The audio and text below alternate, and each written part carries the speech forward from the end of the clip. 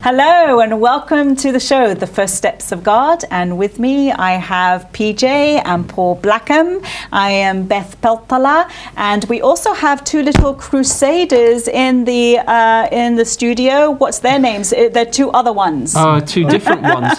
Baldwin and Godfrey. Should we go with the brothers? Okay, very quickly, who were they and what era?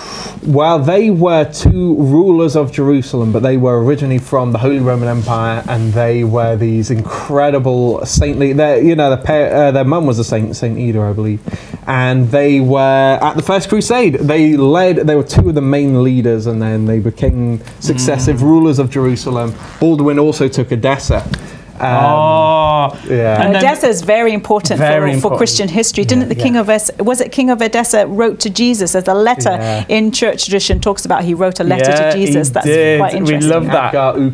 It's not called Odessa today, though, is it? Chandelier. What part of the world is that? Southeast Turkey. Although the kingdom basically is now split between Iraq, Syria and Turkey. So there was this whole kingdom called Osroene, and that was huge, at the time. I've got a Turkish friend who's a Christian, but she says that it's hard for her family to recognize that because to be a Turk is to be a Muslim now. But that's not the case. No. And that has actually come about because of the Crusades and also because of the Ottoman Empire, where now your identity, if you're a Turk, now means to be a Muslim, but ultimately it actually meant to be, or early on it meant to be a Christian, and they've forgotten that part of their history. Isn't it? Well, to be from that area, but also like the people that moved in, these people from Central Asia. There's some incredible archaeology being done now about Turkish. Before they'd invaded, there had been churches, and there had been from that kind of area of like Western China and Kazakhstan, this sort of thing. There was a massive library they've dug up there, and so they had been Christian, and then I think the main people who drove them towards Islam were the Seljuks, and they were the ones who invaded Anatolia, and they were so they had been a lot of Christians in the Turkish people. So even if we're not looking at the area, we're looking at those, because it's not as simple as it was just an invasion of And there's also, we know, North Africa, there was the wonderful libraries of Alexandria, for example. We know that those were completely annihilated when the warriors came in from Arabia, who became the Muslim warriors, and annihilated many of our, say, ancient Bibles, for example, and libraries, because we know that in the Middle Ages each church had libraries and schools attached to them. Much of that was annihilated. It's that way in which when these Islamic armies came in, imposing this alien culture and with violence, what is like thinking of Spain, there was just unbelievable intellectual traditions and writing, and all these Christians. There's like Toledo guy, Isidore Seville, and his brother Leander, and his sister, and what time period is that? Just to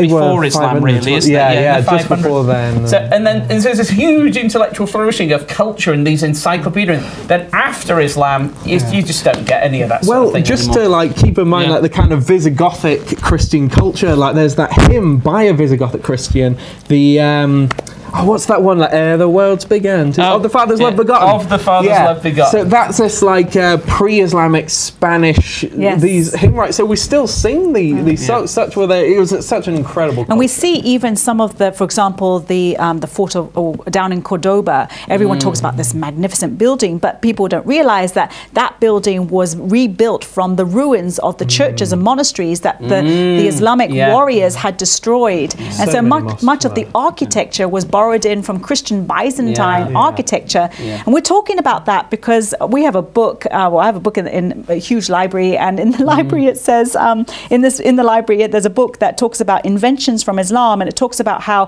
the architecture that came from Islam, but no, it was actually as the Islamic marauders moved into the cultures, they then took and borrowed the architecture and the sciences, and had Christians and Jews translating those incredible historical, scientific manuals and so on, and translated them into Arabic.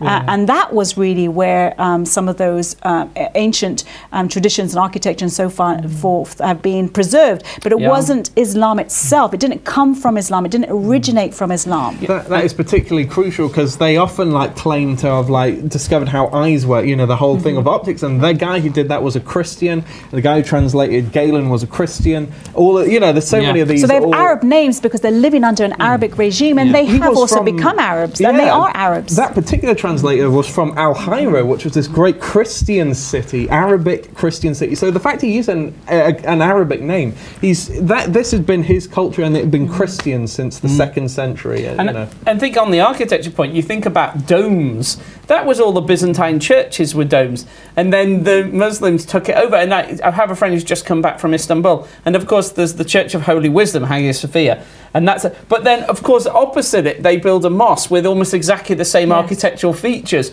But which came first? Hagia Sophia was like almost 1,000 years. And the before mosques that. are built bigger as an imposition, as almost like we're conquering. The conquering nation has come in, but it borrowed its architecture. Borrows all the architectural features, and that's really important because relevant to all the Crusade stuff, when people are like, what was the reason for this? It's because there were these invading armies that imposed this alien culture, and the people underneath were suffering and suffering and suffering.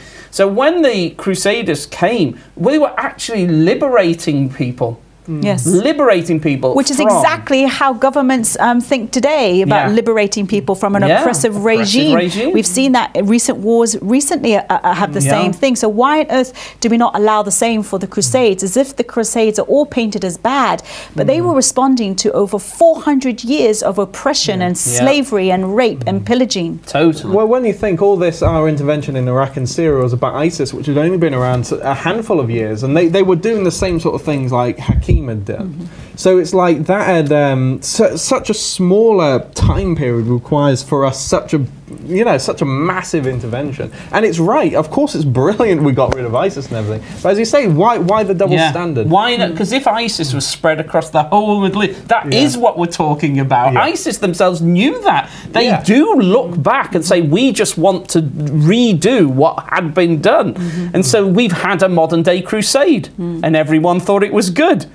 But the problem with the modern day one is they haven't really put anything good in its place. What was so fantastic about the First Crusade especially is they came in, got rid of ISIS, and established wonderful kingdoms where people were safe, and Muslim people moved in because they wanted to come. Cities where Muslims left Islamic areas and moved, and others as well. Other people moved to these Christian kingdoms to live under the Christian kings and queens in safety. We have sermons by Imams from the time imploring their congregation not to go. They're saying, you're betraying Islam if you're going to the Kingdom of Jerusalem.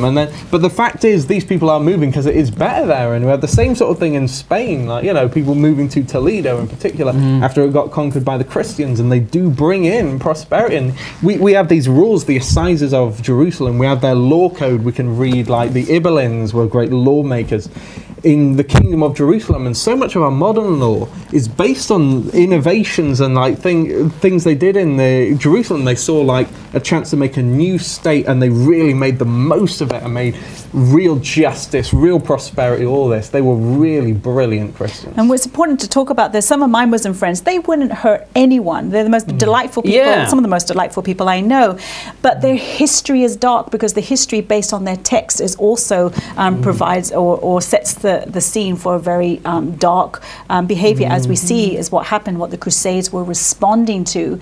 But it's this blindness in modern culture to deny the Crusades as all evil, maybe because it was Christians who felt it was right to bring back into freedoms and justice and protection for the vulnerable and for the innocent. Maybe that's why it's a bias against Christianity. I've often tried to think, why have they tried to annihilate or make the Crusades look all bad?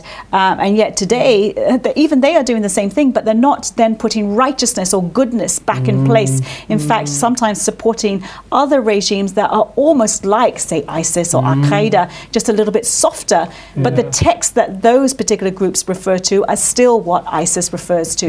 And so we haven't put in place anything that will protect the people anymore, whilst the Crusaders did. Brilliant stuff, brilliant stuff. I hope it's been challenging, and we will very likely talk about this topic again soon because it's so important. See you next time.